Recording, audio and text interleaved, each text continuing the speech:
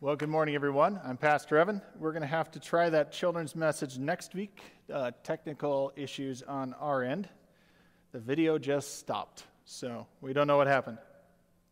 Good morning. Glad you're here. Glad you're able to join us and worship this morning. I'm going to encourage you to find John 1, verses 19 through 28. It's our scripture reading, so I'll read it as our scripture reading now, and we'll see what John is saying in this text. There's actually a lot he's saying. We can't say it all this morning, but let's listen in to what we're given by God's word from John 1 this morning. We read, "Now this was John's testimony when the Jewish leaders in Jerusalem sent priests and Levites to ask him who he was. He did not fail to confess, but confessed freely, 'I am not the Messiah.' They asked him, 'Then who are you? Are you Elijah?' He said, 'I am not.' 'Are you the prophet?' He answered, 'No.' Finally they said, 'Who are you? Give us an answer to take back to those who sent us. What do you say about yourself?' John replied in the words of Isaiah the prophet, 'I am the voice of one calling in the wilderness, make straight the way of the Lord.' Now the Pharisees who had been sent to question him, questioned him. 'Why then do you baptize if you are not the Messiah, not Elijah, nor the prophet?' 'I baptize with water,' John replied, 'but among you stands one you do not know. He is the one who comes after me, the straps of whose sandals I am unworthy or not worthy to untie.' This all happened at Bethany, on the other side of the Jordan, where John was baptizing." This is the word of the Lord. I was struck this week by the early invention of something that we all encounter and use, but I didn't realize it happened in this year. That is bubble wrap. It was invented in 1957. I never would have expected it to have been invented quite so in that year. I would have expected it much more recently when we do shipping the way we do it. But bubble wrap's been with us since 1957. It was invented by two businessmen who wanted to create, and this is what was so fascinating about it, a wallpaper that was marketed towards the beat generation of the 1950s. They were trying to create a new kind of wallpaper, and they instead accidentally invented bubble wrap when they put two shower curtains together and sent it through some heat, and they got some completely new product. They weren't sure exactly what to do with this product, but they knew it was useful. They could figure that out when they came up with it. And so they came up with a list of about 300 things that they could do with it after they patented it right away. And one of the things that was interesting, they tried it as insulation for greenhouses, which didn't work. Finally, there was a match that was made when they found out that IBM was sending their, what's called the Model T of computers in 1961, was starting to ship that out. And they needed some packaging that would protect their computers in shipment. And so an entirely new industry was born in bubble wrap that we now know and is a multi-billion-dollar industry. What's interesting as you consider that is that what they expected they were doing and their reality did not match up. Right? They expected that one thing would happen and the reality was completely different. And they had to realign their expectations to the actual reality of the situation. We could use a multitude of different examples to get to that same point. I just found bubble wrap interesting this week, but we encounter this all the time in our lives. We encounter this all the time when we expected one thing, but the reality was different. I expected the food would taste better. I expected it would cost less. We have these kinds of things that happen daily to us where expectations and reality do not match up, and we have to realign our expectations with the reality. That's what's going on in the text when John is being sort of interviewed by these priests, Levites, and Pharisees, as they're trying to figure out what the reality is based on their expectations of the Messiah and what's going to come and what John is saying and doing. And this all fits in our broad theme of what we're talking about, where last week we looked at the words of Jesus, his first words in the book of Mark, where he says, "The time is near, the kingdom of God is at hand, repent and believe." And we talked about this idea of repentance, and that when we get to that decisive moment, when Jesus enters into history, it's what we would call a kairos moment, from the Greek word for time. It's a timely moment a decisive moment, a moment when a decision has to be made, that God does those things in our lives too at regular intervals. That he gives us those kairos moments, those moments when we have to make a decision or we have to ignore the reality and just live on in misunderstood expectations. To repent is to turn from one thing and leave something behind to turn to a different reality.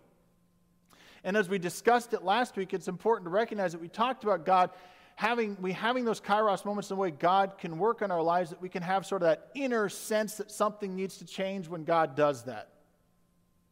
But there has to be something outside of ourselves, markers outside of ourselves that tell us whether the change we're being called to is good or bad. That what we're leaving behind is truly something we should leave behind, and what we're going towards is actually something good. It can't just be an internal thermometer going on, but something outside of ourselves that helps orient us and give us a measure of what is good and what is bad.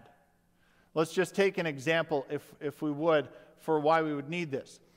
Early in this school year, my 8-year-old son came to me. By the way, he was excited I was going to share this story. My 8-year-old son, I was picking him up from school. I was behind the school, couldn't see the school. I'm behind houses at the catwalk. That's where he wanted to go, so he could go across the entire playground, come through the catwalk, and come out and find me. And there's kids and teachers back there and all that. It took him an excessively long time to get from the school to the car on this particular day. And finally, after almost all the kids have emerged, I'm ready to get out of the car and go search for him. Here he comes out, gives a couple, well, not high fives because he couldn't do that this year, but air fives to the teachers that are still walking back because they're done doing traffic stuff, and almost all the kids have gone. And he's jumping around and doing all the things 8-year-olds do. And he finally gets to the car, and he's like, "Dad, I got 100.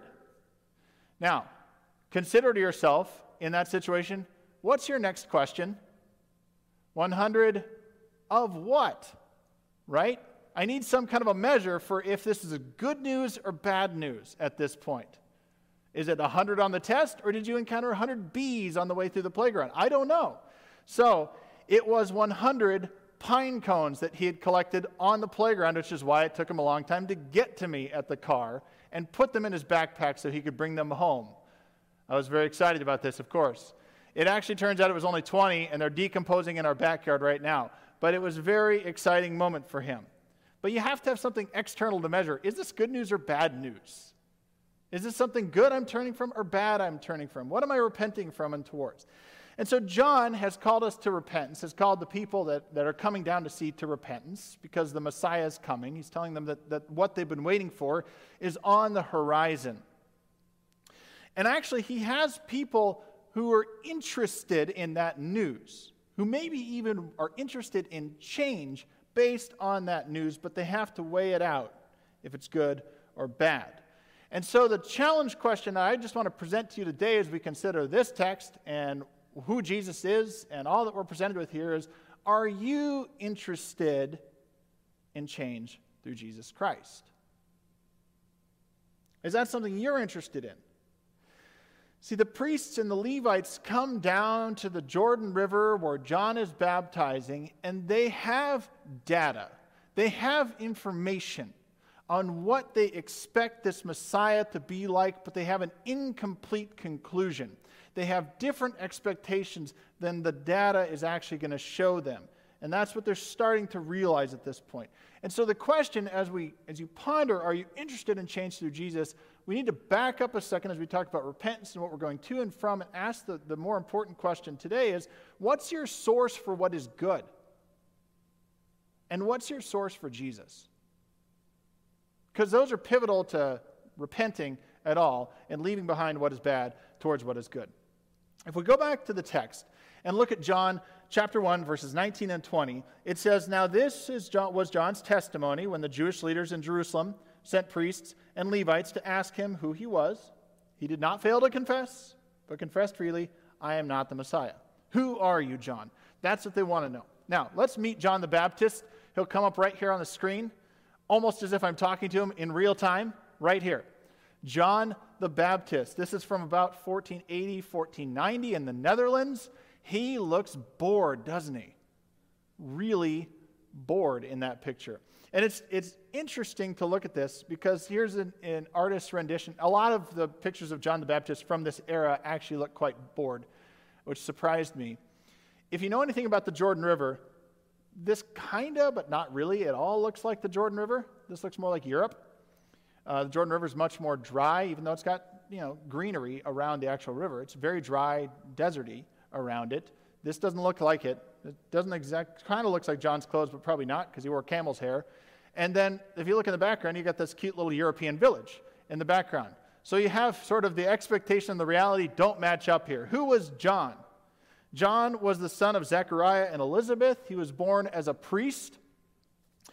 And the way that it worked, we can dispense with John at this point because I might want to walk over there.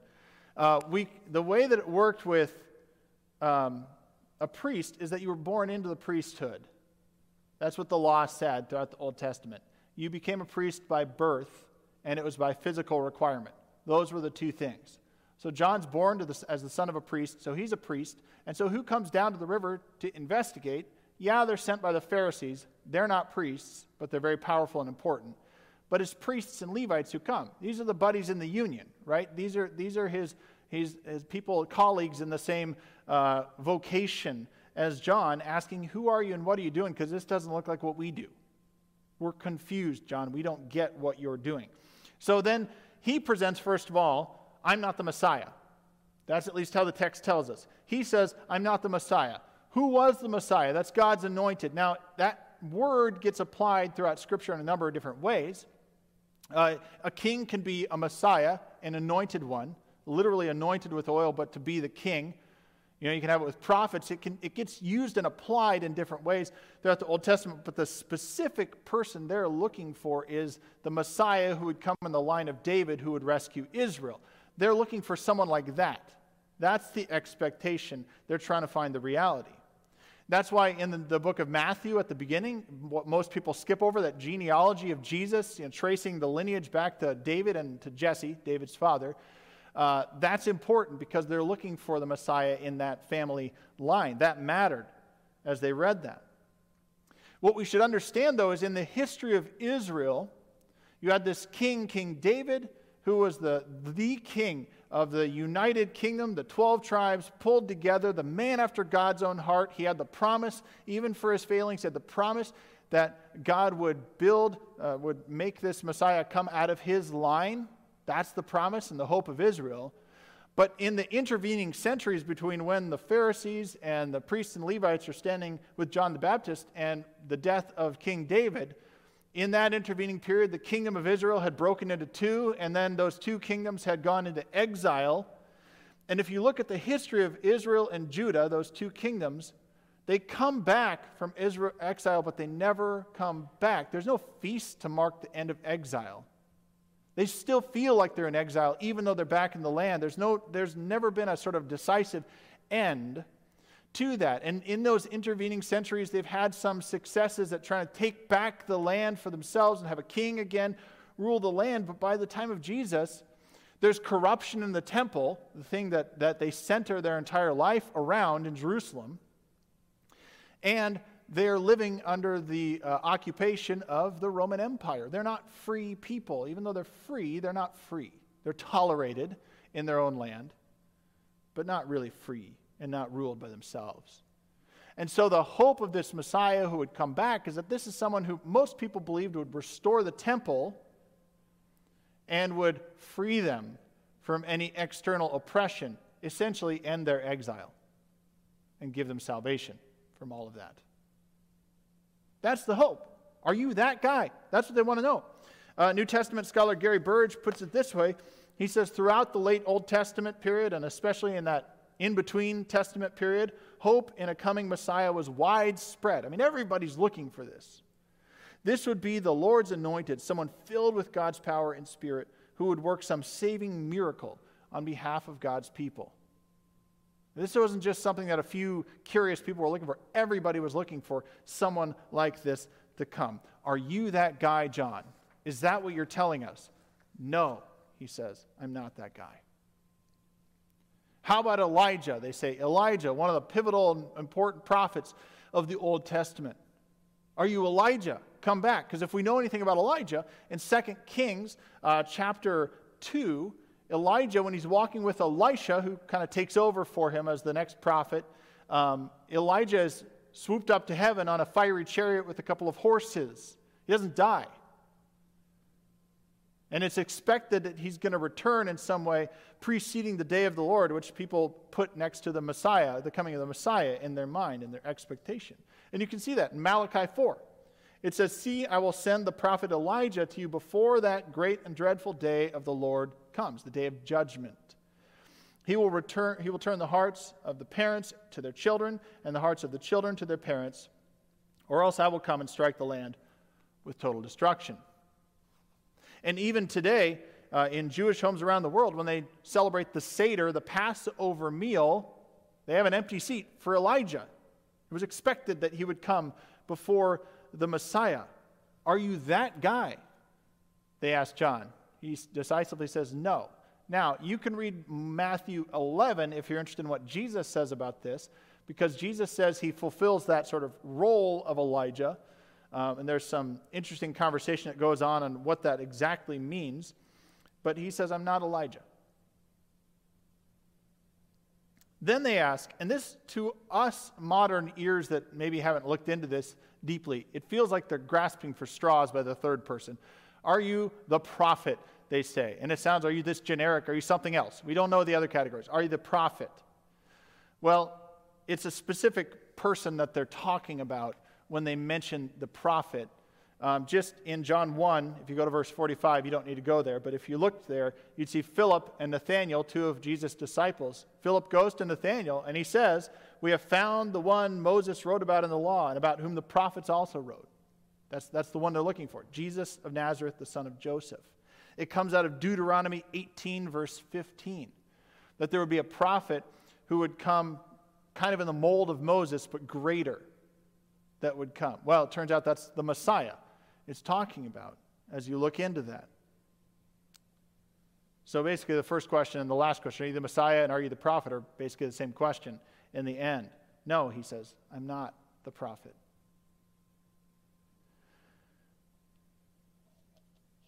When it comes down to it, we have to ask the question of what's our source about Jesus and who this Messiah is. They actually had good sources, the priests and Levites. But what's our source? What's our source for who Jesus is? I spoke at a junior high camp a number of years ago, and I showed the video of one of the Jesus films where Jesus flips over the tables of the money changers. 150 middle schoolers in the room, many of them from churches, some not, some unchurched. And their jaws were on the floor because they had never thought about the fact that Jesus could do that. I mean, it's right there in the text in multiple Gospels that Jesus did that. But gentle Jesus, meek and mild is kind of the image, whether they knew that couplet or not, is kind of the idea they had in their minds. They'd never thought about the fact that Jesus could do that or did do that. What's your source about who Jesus is? They're trying to figure out who's this Messiah that's coming. What's your source, since we know he came? What's your source for the information about Jesus? And a simple read of Scripture begins to enter us into the territory of who Jesus is. We're not going to uncover all those, but what I want to do is, as we're talking about knowing Jesus, I want to challenge you with the question of how far do you want to get to know Jesus by checking your sources and following through with those sources. You see, some people don't know Jesus at all because they don't read Scripture. That's the primary source where we get information about who Jesus is. They don't read it.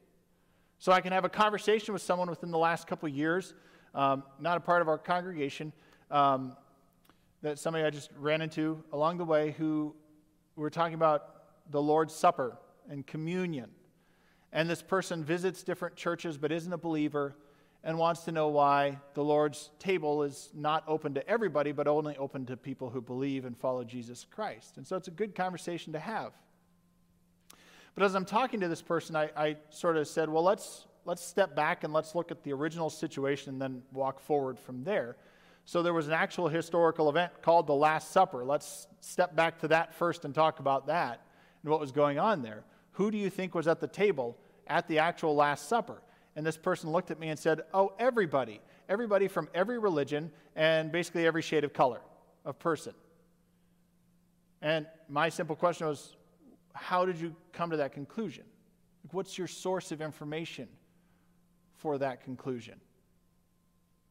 Because I said I can look at the primary source, the Gospels, and I can see it was at least 13 Jewish men that were sitting there, and probably some others that were around the periphery. But it certainly wasn't every religion. Like, there was an actual historical event. We have it documented of what actually happened. Then we can go from there. What's your source of information? Because all too often, sometimes if we haven't read any Scripture at all, and I don't say this to make anybody feel bad for not reading Scripture, I'm just pointing out the obvious. We get ideas about Jesus, but we get ideas about Jesus from everywhere else except the source that tells us about who Jesus really was. We get all kinds of interesting, odd, and strange ideas about Jesus, and they're not accurate. They're inaccurate. And even if you go to the text of Scripture and you read about who Jesus was, it's okay to look at other things that talk about Jesus and compare those and contrast and say, what does the original sort of historical source we have say compared to those things? A basis of comparison. We have to start there. Some people don't know Jesus because they just haven't read Scripture. We need to start there. Some people don't know Jesus very well because they only read small portions of Scripture. And as I mentioned, there's 3 different categories. As I mentioned these, just consider where you fall in these and what the remedy is, because that's my challenge for you at this point. Some people don't know Jesus very well because they only read small portions of Scripture. And really, when you look at sort of the Christian world, this happens on the 2 polar ends of Christianity most. A little more, I'd suggest, on one end than the other, but it happens on the 2 polar ends the most, where people read small portions of Scripture, the familiar, the ones they like, and then they tend to read books about Scripture if they're going to do it, or books about Scripture, and not the original text in its fullness. And we're not going to get to know Jesus very well if that's all we do. We're not challenged and confronted with the whole witness of Scripture and all that it tells us about who Jesus is and what he's come to do. The priests, the Levites, the Pharisees, they thought they had the whole picture. In many ways, they knew a lot of it, but they tended to focus on certain portions of it a little too tightly and understand those in a little too tight of a sense, so they missed what was going on or weren't able to put the pieces together because they weren't actually using the full witness of Scripture. So some people don't know Jesus very well because they're not reading the full witness of Scripture. And some people don't know Jesus fully because they never get the perspective of other believers reading Scripture together. That's challenged right now, but it's not impossible in COVID. Let's not believe that it's impossible with our directed health measures and all that. We can still read Scripture with other people. You can do it virtually. You can even do it. It's okay to bring in other books about Scripture by people who are experts in that or have knowledge in that. We need to do both. And sometimes we'll have to lean on one or the other depending on the time. But the question is, do you read Scripture at all? Do you need to read more Scripture, or do you need to read Scripture with others more than you do if we're going to know Jesus fully and know what to expect? You see, to their credit, the Pharisees, the Levites, and the priests were really interested. They walked down the river, and even though the Pharisees sent priests and Levites on their behalf, you can see in the text, some of them went too. They were interested enough to go. To their credit, they were interested, and they were pretty well researched, even if they didn't have the full conclusion down yet. Do you have such interest in knowing Jesus that well?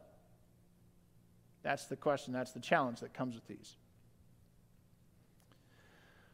Jesus calls us to repent and believe, to leave behind the misinformation, the things that aren't Jesus, the things that aren't godly, and walk towards that which is, towards Jesus himself. Now, last week we saw this repent and believe learning circle that popped up on your screen, and it's popped up on your screen again.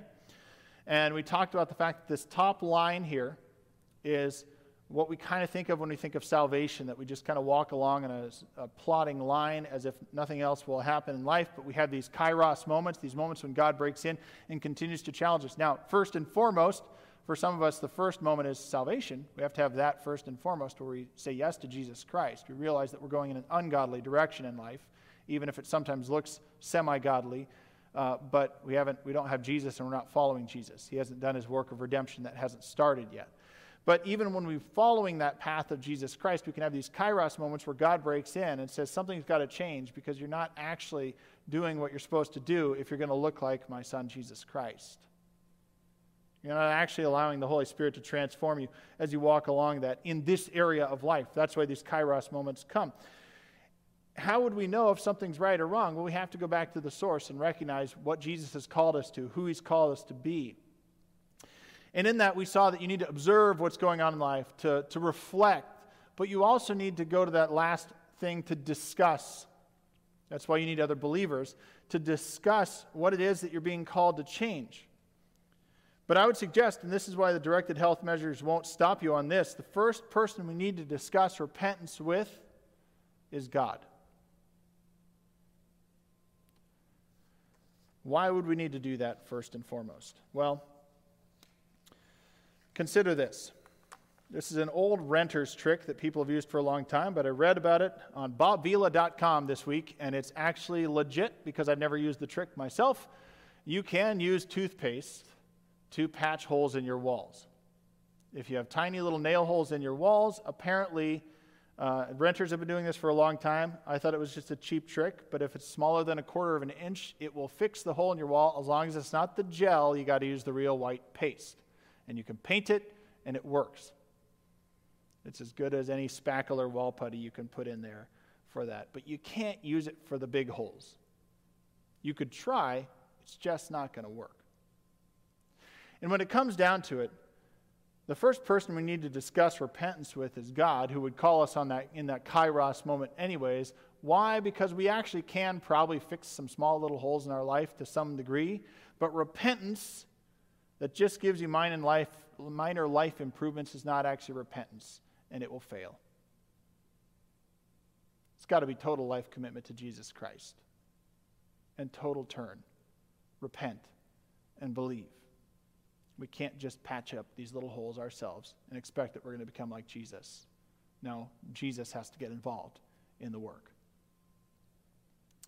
So we're called to repent.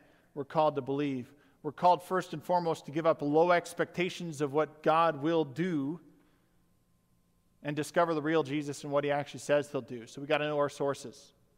We got to go to those sources. We got to go to Scripture, Matthew, Mark, Luke, and John, and learn who the real Jesus is and what he's calling us to and what his kingdom really is. We've got to repent. We've got to turn and give up trying to fix our own life like toothpaste in the wall and recognize that only God can actually fix this. It's something outside of ourselves that needs to work on us, even though that kairos moment feels like an internal moment. John's baptism, remarkably, was offensive to the Pharisees, to the priests, and the Levites. Why? Because typically a baptism like what John was doing was reserved for people who were outside of the Jewish faith coming in. They'd be baptized because they were dirty on the outside to be cleaned, to be brought in as one of the many steps to come into the faith. And John is saying that same process for all you insiders who know the law, who study the law, who have devoted your life to fulfilling all that the law says, are dirty and need to be made clean for what God is about to do. That was offensive. And yet God calls us, as so many times in so many ways, to repent and believe. Perhaps today the first moment is of salvation in Jesus Christ. But for many of us, even if you've been following Jesus for a long time, pride can get in the way of us thinking that we have it figured out when God's reality doesn't always match up with our expectations. We've got to go back to the source to repent and believe and recognize that God is constantly working on us to transform us into the image of Jesus Christ. And sometimes it's going to be hard, but he calls us to repent and believe. So this morning, turn to God's Son, Jesus, turn to his redemption, Turn to God's counsel, to God's people. Check your sources, check your heart, check your direction. Repent and believe. Let's pray together. Lord, if there are those listening right now who don't know your Son, Jesus Christ, and have experienced a Kairos moment right now where they need to repent and believe, I invite any of them to join me and say yes to Jesus. Yes, Lord, I turn away from anything ungodly to the things that offend you. And Lord, I turn towards your Son, Jesus Christ, that his blood would wash me clean like the baptism of John, only more. That I would repent and turn and be made new. Lord, help us understand what life abundant looks like through your Son, Jesus Christ, and experience it today. Help us repent and believe. Help us understand the source of your Son, Jesus Christ, where we understand and learn about who Jesus is, what he's done, what he's called us to and invited us into, what he's commanded us to be, and what his work and his redemption will turn us into over time. Lord, may your Holy Spirit work in us in powerful ways at home, around this week, as we go to work and school. Lord, we pray for your full life to be experienced in our lives, and that we would be a witness to that, to those we encounter. In your name we pray. Amen.